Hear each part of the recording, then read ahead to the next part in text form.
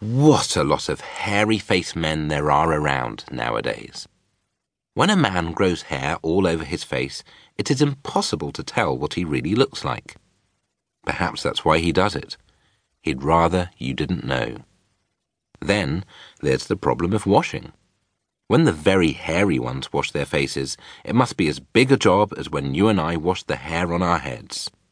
So what I want to know is this. How often do all these hairy-faced men wash their faces?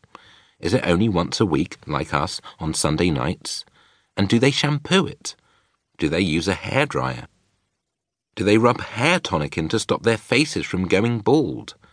Do they go to a barber to have their hairy faces cut and trimmed, or do they do it themselves in front of the bathroom mirror with nail scissors? I don't know.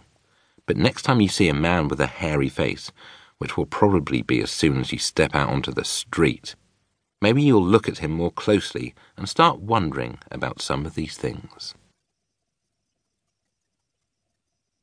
Mr. Twit. Mr. Twit was one of these very hairy-faced men. The whole of his face, except for his forehead, his eyes, and his nose, was covered with thick hair.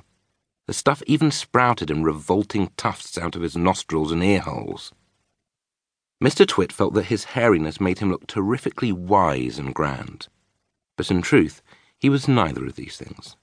Mr. Twit was a twit.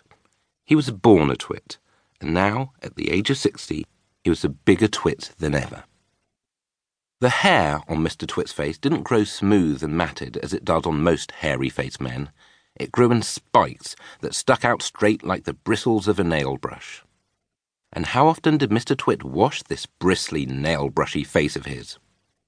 The answer is never, not even on Sundays. He hadn't washed it for years. Dirty beards. As you know, an ordinary, unhairy face like yours or mine simply gets a bit smudgy if it is not washed often enough, and there's nothing so awful about that. But a hairy face is a very different matter. Things cling to hairs, especially food. Things like gravy go right in among the hairs and stay there. You and I can wipe our smooth faces with a flannel, and we quickly look more or less all right again. But the hairy man cannot do that. We can also, if we are careful, eat our meals without spreading food all over our faces. But not so the hairy man. Watch carefully next time you see a hairy man eating his lunch, and you will notice that even if he opens his mouth very wide, it is impossible for him to get a spoonful of beef stew or ice cream and chocolate sauce into it without leaving some of it on the hairs. Mr. Twit didn't even bother to open his mouth wide when he ate. As a result, and because he never washed, there were always hundreds of bits of old breakfasts and lunches and suppers sticking to the hairs around his face. They weren't big bits, mind you, because he used to wipe those off with the back of his hand or on his sleeve while he was eating.